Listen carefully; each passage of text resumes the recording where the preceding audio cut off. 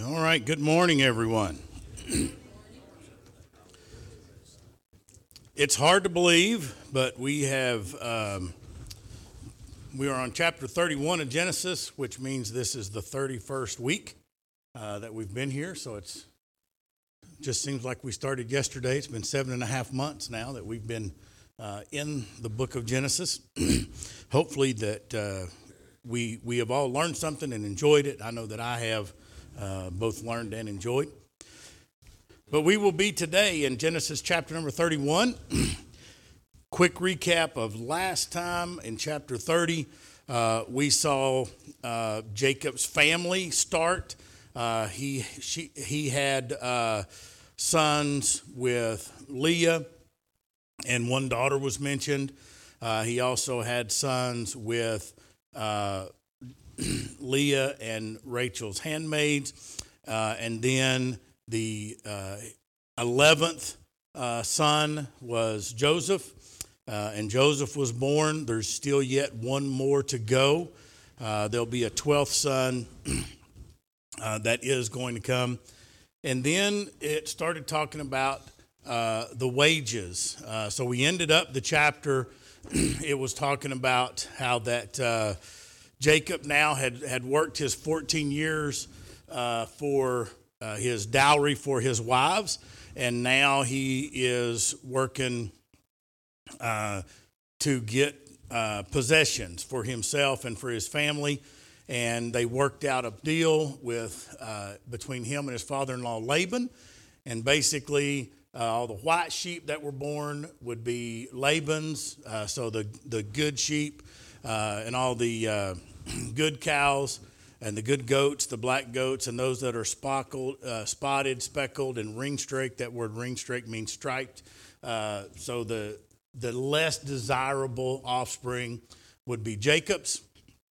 And we saw that Jacob was using selective breeding. He was breeding the healthiest cows and the healthiest goats and the healthiest sheep, and breeding them in a way that they were mostly yielding spotted, speckled, and ring-streaked, so that he was building up for himself, and God was blessing. So that's where we end up. Now we're in chapter 31. We'll start reading here in verse number 1. And he heard the words of Laban's sons, saying, Jacob hath taken away all that was our father's, and of that which was our father's hath he gotten all his glory. And Jacob beheld the countenance of Laban, and behold, it was not toward him as before. So here God is blessing Jacob, and they made a deal, and it seemed like once they made the deal, the majority of the goats, the sheep, and the cattle were born. The majority that were born ended up being Jacob's instead of Laban's.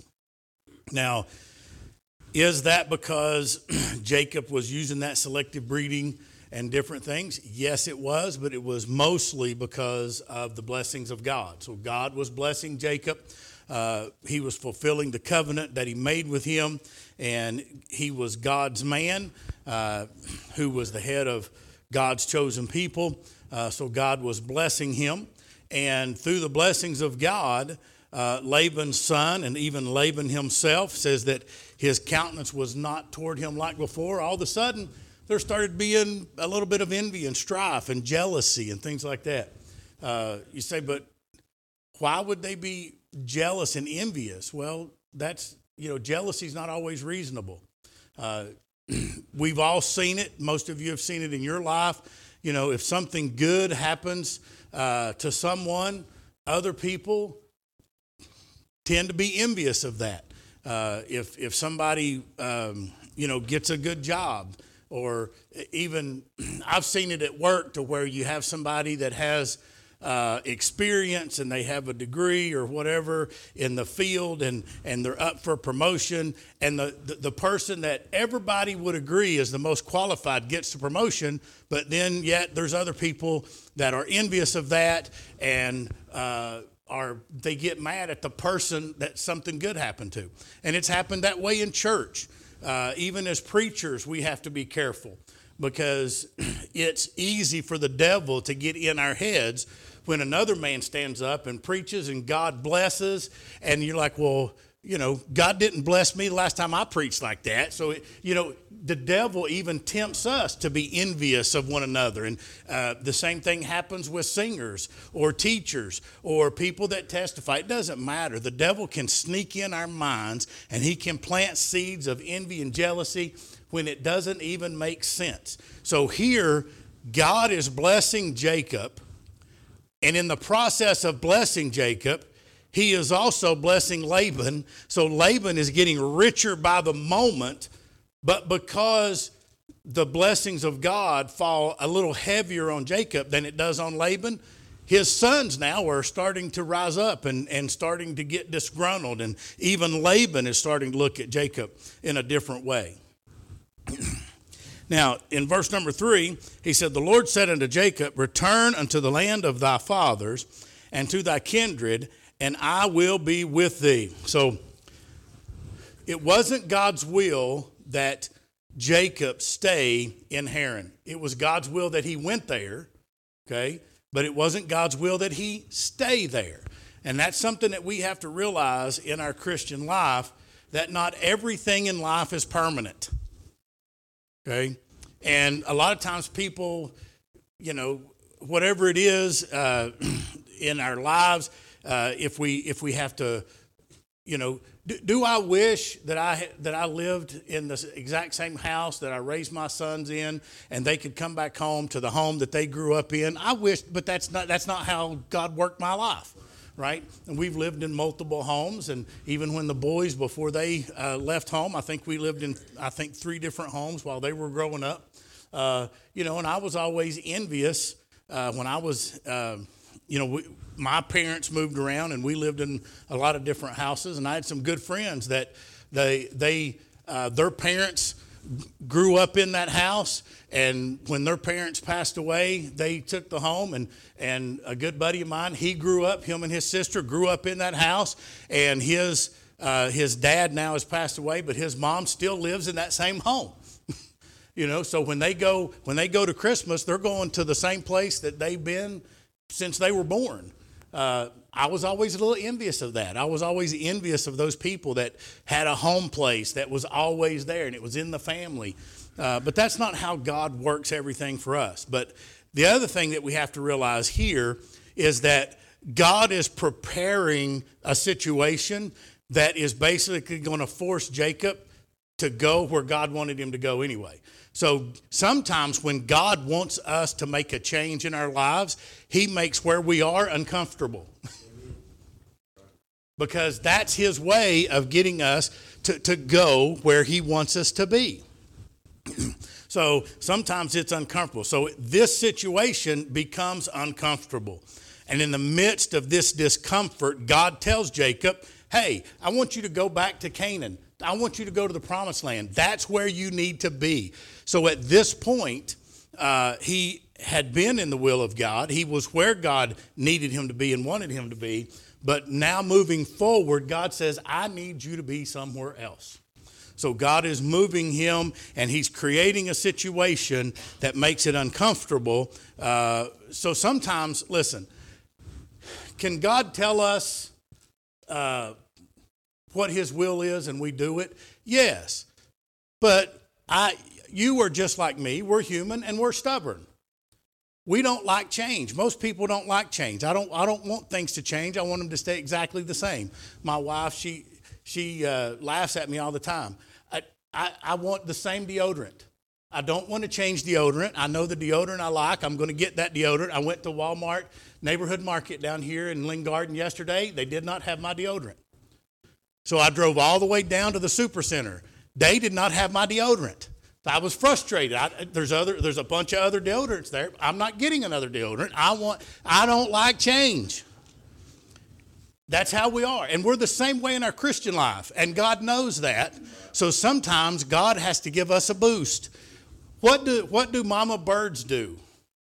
they line the nest with really soft feathers and really soft things. But when it comes time for the baby birds to leave the nest, they tear all that out, and now there's thorns and sticks and everything. It's very uncomfortable. And the little baby bird says, ooh, I don't like this nest anymore. And it makes them leave. It makes them go away. Right? So sometimes that's what God has to do for us. God sometimes has to make it obvious. I had a friend of mine, he was dealing with a decision in his life, something that needed to change. On the outside looking in, when he explained to me his situation, it was obvious to me what God wanted him to do. And so I asked him several questions about his decision and about the circumstances he was in.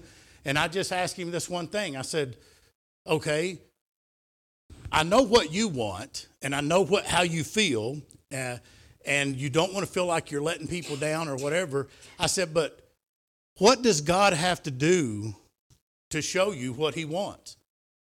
I said, does there have to be a news broadcast that come on that says, hey, I want you over here? Is there going to be a billboard that says, Terry, I want you to do this? I said, what does God have to do to show you? And I said, so read the circumstances that you're in. If God's making the situation extremely uncomfortable, but yet there's an open door, I said, that's God's way of saying, hey, I don't want you here. I want you to go do that, right? So that's where we are here with Jacob. God's making it uncomfortable. He's making it obvious to Jacob that he wants him to go. And sometimes when God blesses us, other people, even other Christians, can get jealous and envious of that. All right, verse number 4. Jacob sent and called Rachel and Leah to the field unto his flock. And he said to them, I see your father's countenance, that it is not toward me as before, but the God of my father hath been with me. And ye know that with all my power I have served your father. So Jacob wanted to have a family meeting. Now, he didn't go home and have a family meeting in his tent. And he didn't even call the whole family. He didn't call his other two wives, and he didn't call any of his children to this, quote, family meeting. He sent and told some of the servants, they went and got Rachel and Leah and brought them out to him in the field. So he wanted a private conversation. He didn't want anybody to hear this. He didn't want the rest of his family to hear it. He wanted to have a private conversation with just his two wives, the two sisters. And then he goes on and he says that their father is not looking at him the same way. I'm sure they knew what was going on. They probably talked to their brothers. They heard what their brothers were saying. It was probably not a big secret, okay? So there's a lot of different ideas about why Jacob did this, that his other two wives weren't important to him, whatever. I think it was just simply because he was wanting to leave because God told him to leave, and he needed to talk to his two wives because those were the daughters of Laban. And if he's going to take his wives away from their father and away from the home that they've known their entire life, he wanted to get their input. He wanted to see how they felt about that. He needed to have a conversation with them and say, look, this is what God told me. This is what we need to do. And he was going to get their input. So this, to me, shows a strong marriage, because even though Jacob obviously was the head of the household, even though God told Jacob what to do, Jacob still involved his wives in the decision because they needed to be on board with it, because we serve God as a family, as a home, not necessarily as individuals. So when we serve God, we must serve God together. Now, does that mean that he needed to get permission and talk to his children? No, because his children were just that. They were his children. But his wives was a different story. So that's why I think that he called just the two of them, because they were his chosen wives, right? They were the ones that he married. The handmaids were given to him by his wives, so he didn't choose those. But the handmaids were not important in the sense of he wasn't taking them away from their family. He was taking Rachel and Leah away from their family. And then in verse number 6, he said, you know that with all my power I have served your father. And your father hath deceived me and changed my wages 10 times, but God suffered him not to hurt me.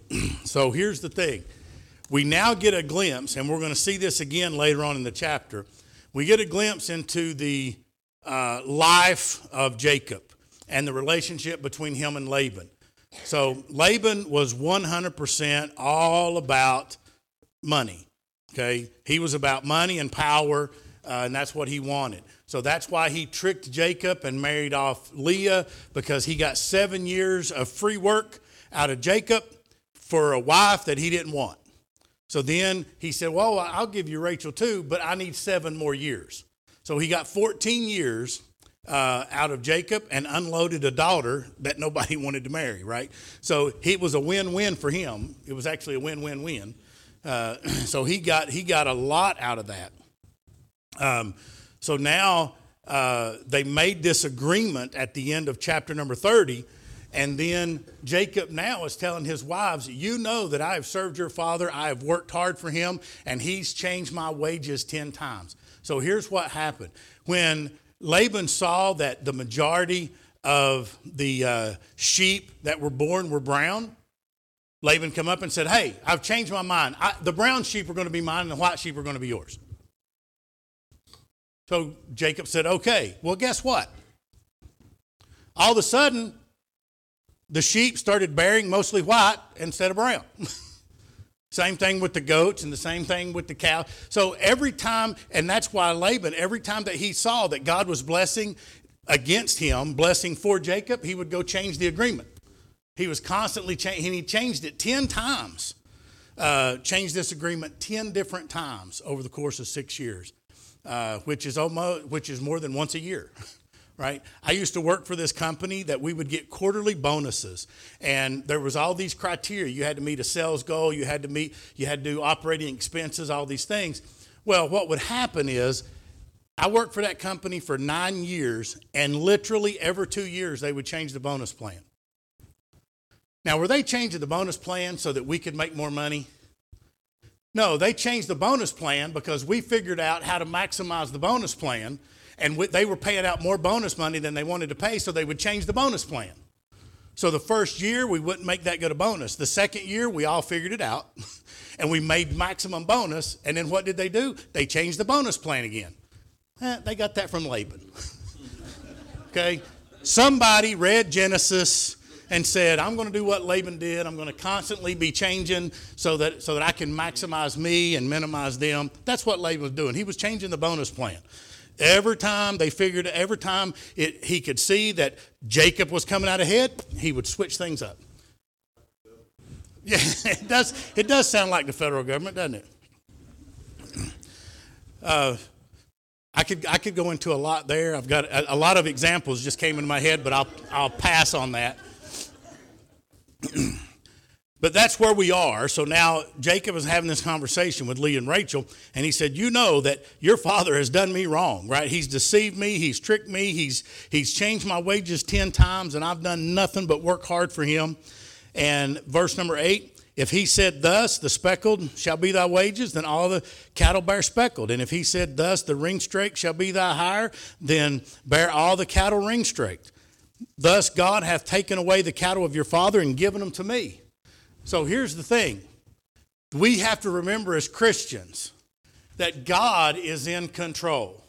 And when people try to cheat us, mistreat us, and take advantage of us, we need to understand that's why the Bible tells us, vengeance is mine, I will repay, thus saith the Lord.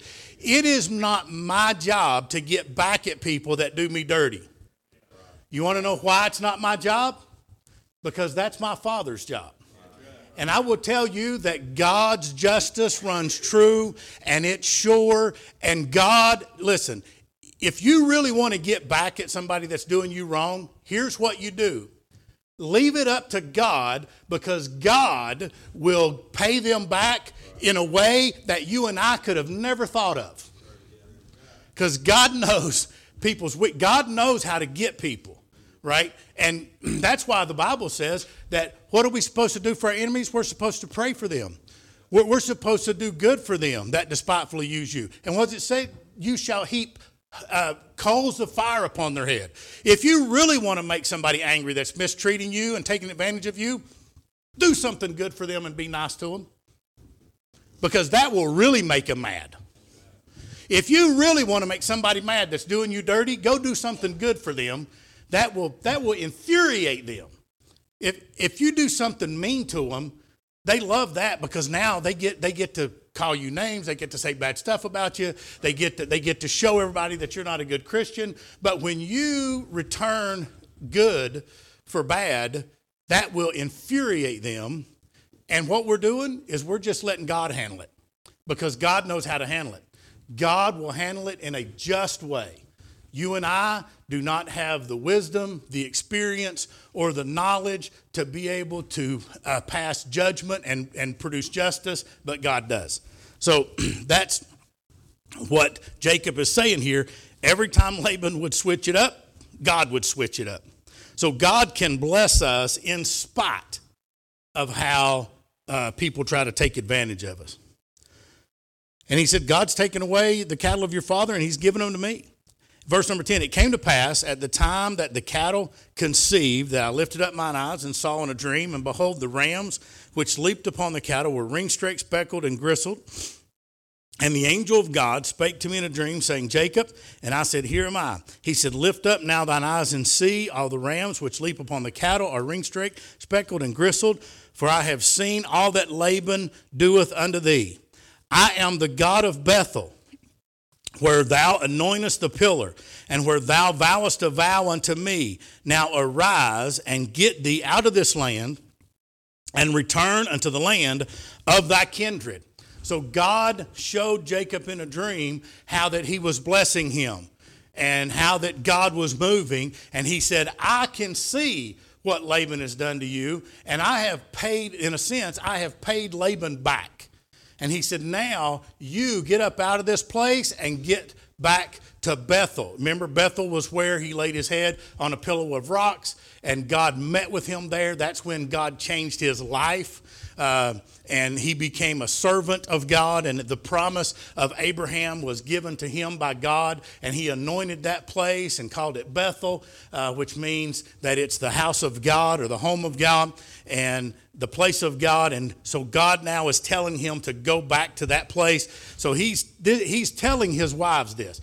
This is not happening now. This happened probably the night before, but this is the story. He's revealing to his wives what God has done. So he's making a case. Now, verse 14, Rachel and Leah answered and said unto him, Is there yet any portion or inheritance for us in our father's house? ? For we are counted of him as strangers. For he has sold us and hath quite devoured also our money. So this is how Rachel and Leah responded.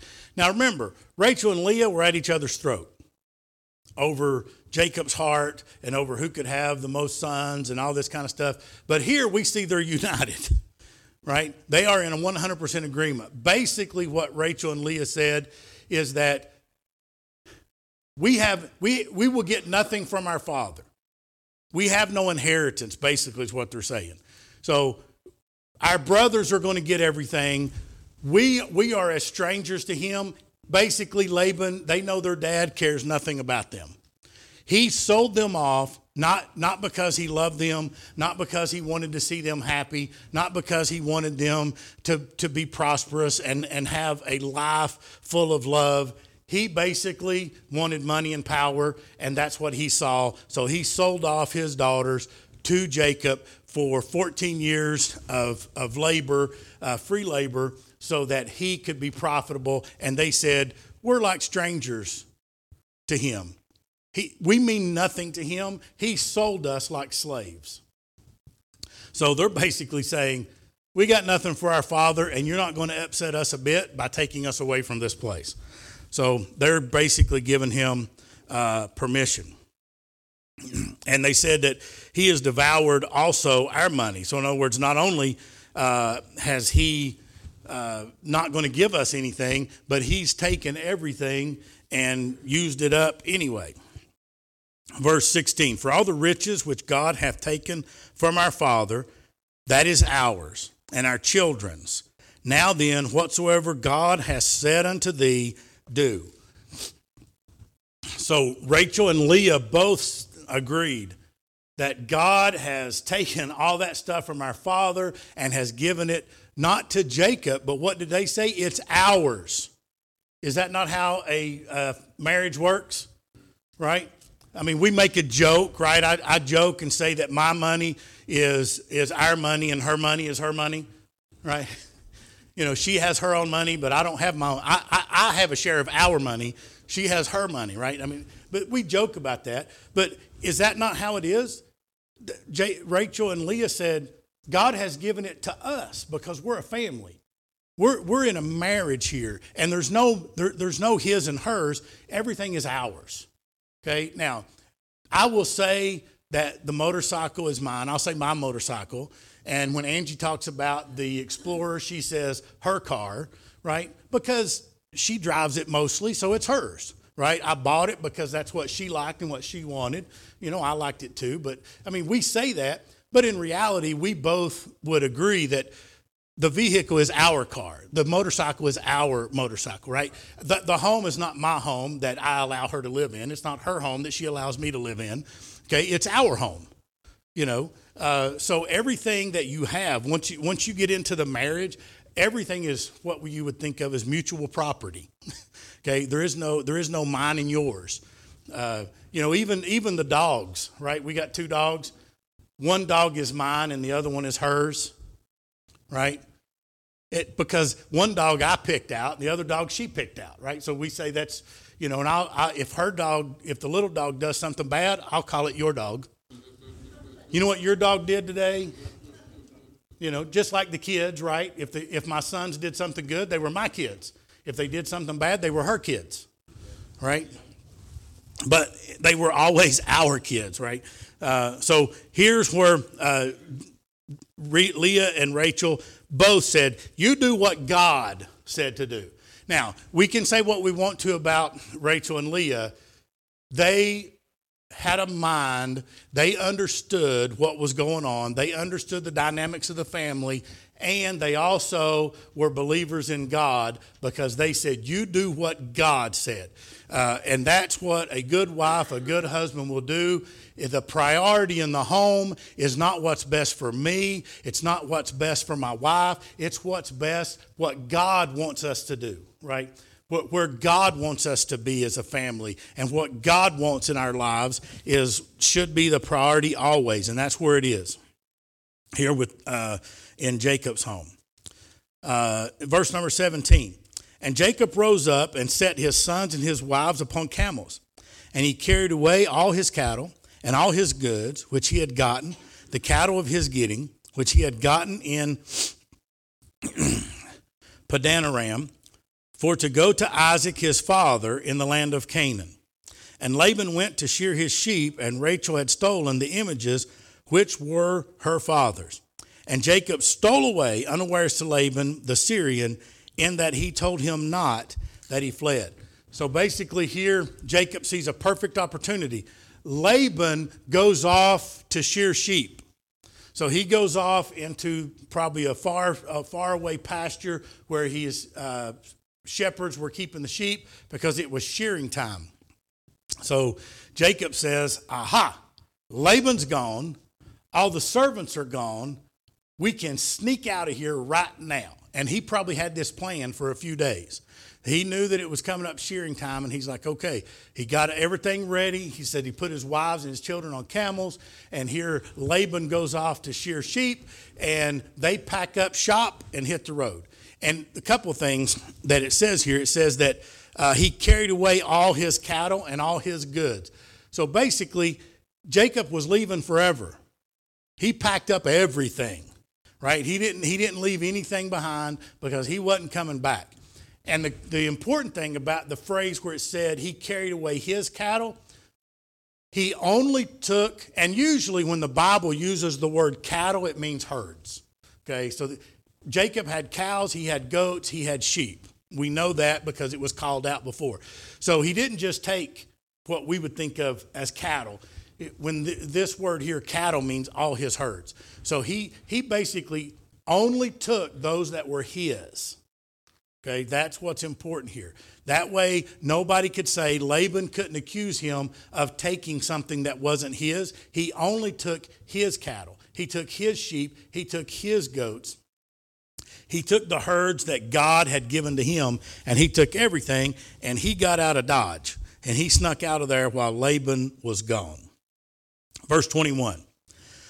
So he fled with all that he had, and he rose up and passed over the river and set his face toward the Mount Gilead.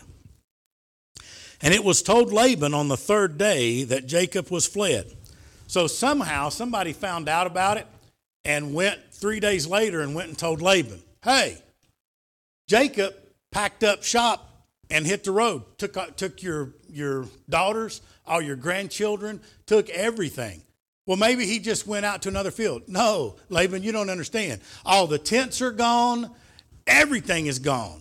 It's a big empty field where his home was set up. Everything's gone. He took everything. This is not a temporary trip. He's gone permanent. So Laban finds out about this 3 days later. All right, verse number 23. And he took his brethren with him and pursued after him 7 days' journey, and they overtook him in the Mount Gilead. So it took Laban 7 days to catch up with him. Why did it take him 7 days? Now remember, Jacob is moving his whole entire family, all the herds of cattle, sheep, and goats, and they got a 3-day head start. So Jacob was moving pretty darn quick, all right? Because he had a 3-day head start, and it took 4 more days on top of that for Laban to catch up with him. And Laban wasn't taking herds. He took, it says his brethren, which means basically he took his sons and some of his servants, and he was angry, and he's going to get Jacob. Jacob thinks he's going to leave. He's got another thing coming. I'm going to go get him, and I'm bringing everything back. That's what Laban has in his mind. And it took him 7 days to catch up with him. And he overtook him. Verse 24, and God came to Laban the Syrian in a dream by night and said unto him, take heed that thou speak not to Jacob either good or bad.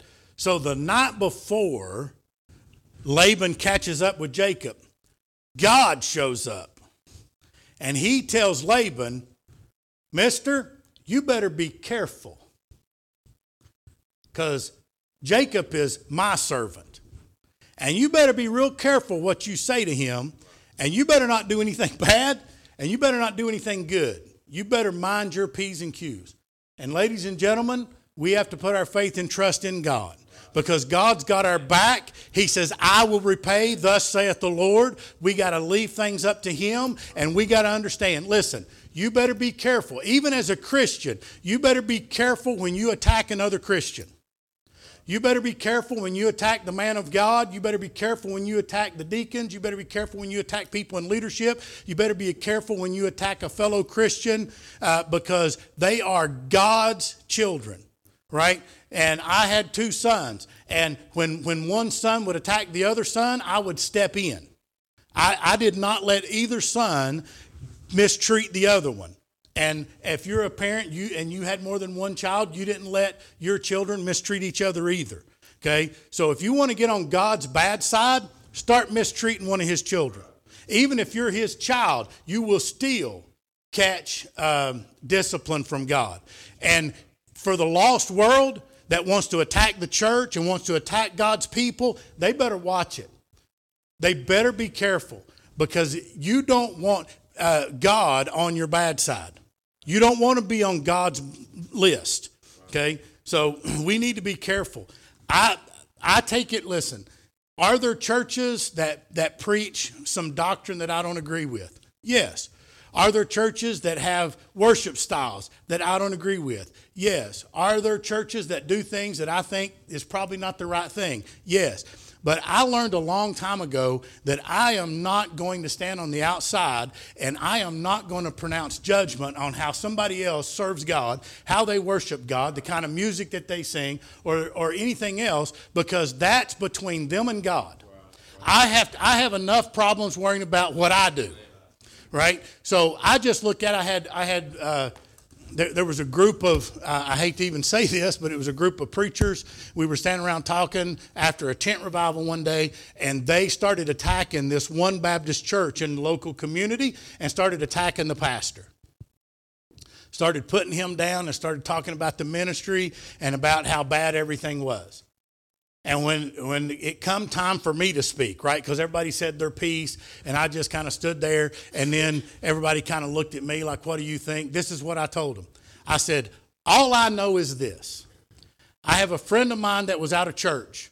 His family was out of church. They're good Christian people, but they wasn't in church. And I know this. I know that their teenage kids, they started going to that church. Their kids got in church, became very active in that church, and now they're going regular. That's all I know is you can say what you want to about that church and about that pastor. It made a difference in this family. That's all I know. I don't know what goes on in their church because I don't go there. We can speculate. But God, listen, God can use this church even if you and I aren't perfect and don't always do the right thing. And God can use the church down the road even though they're not perfect and they don't always do the right thing. Because God's bigger than our mistakes. Wouldn't it be sad if God would only bless this church as long as we did everything perfectly right? We would never get a blessing from God, folks. Because we're not perfect and we don't always do everything right. So aren't you glad that God doesn't bless us based on our merit? He blesses us based on the fact that he loves us. And he's going to do what's best for us. And he's going to do that for the church down the street. So if we don't agree, listen, the only doctrine that's going to determine whether or not we go to heaven is the doctrine of salvation. Right? Every other point of doctrine is important. But doctrine that doesn't determine salvation, there's no point in arguing about it. There's no point in having hard feelings toward other Christians that we're going to spend eternity in heaven with because we don't agree with them on where paradise is or whatever else kind of thing that we want to. See, we nitpick doctrine that is not relevant to eternal life. Because if that church is preaching the same doctrine on salvation that we're preaching, then they're going to heaven and we're going to heaven and we're going to be in heaven together forever. So why in the world are we attacking each other down here? Anyway, all right, so verse 24, and God came to Laban, I already read that, said, be careful what you say to Jacob. Laban overtook Jacob. Now Jacob had pitched his tent in the mount, and Laban with his brethren pitched in the mount of Gilead. And Laban said to Jacob, what hast thou done? That thou hast stolen away unawares to me and carried away my daughters as captives taken with the sword. What in the world is Laban talking about? Jacob took his wives and his family, and he said, you've taken them like you've stolen them captives with the sword. I got news for you, Laban.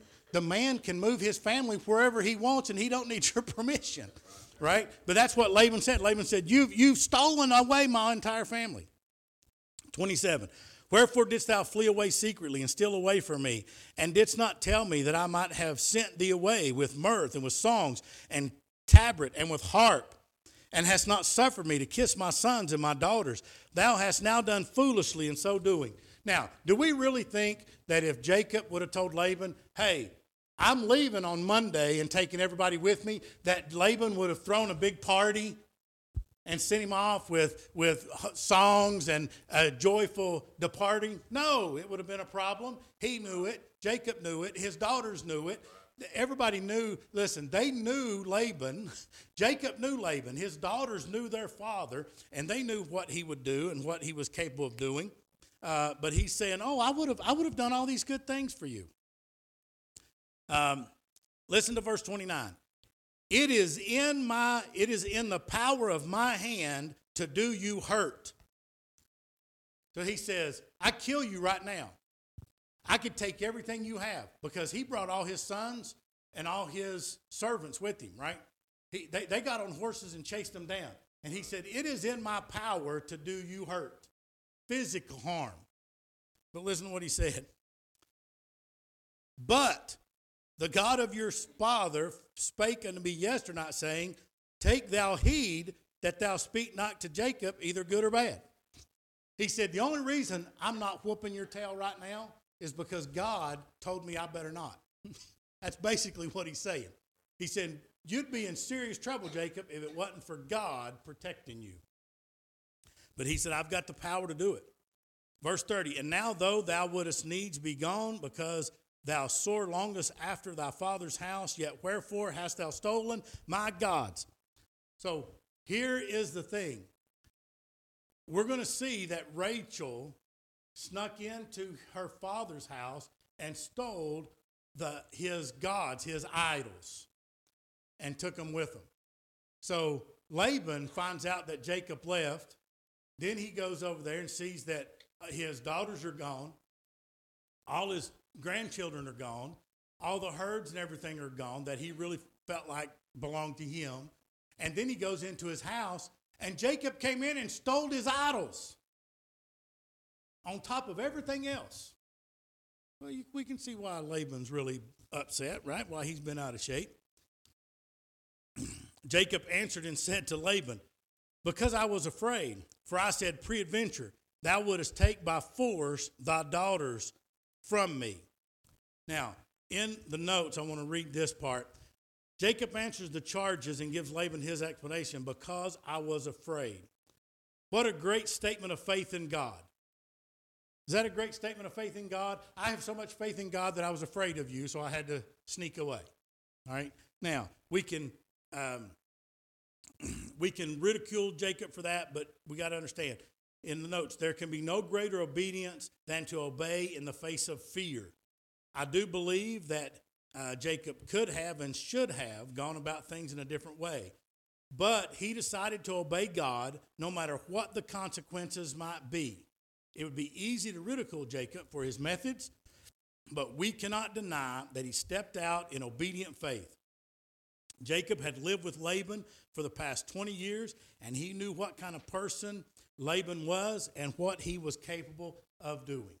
So we can say Jacob should have stood up to Laban. He should have told him straight up.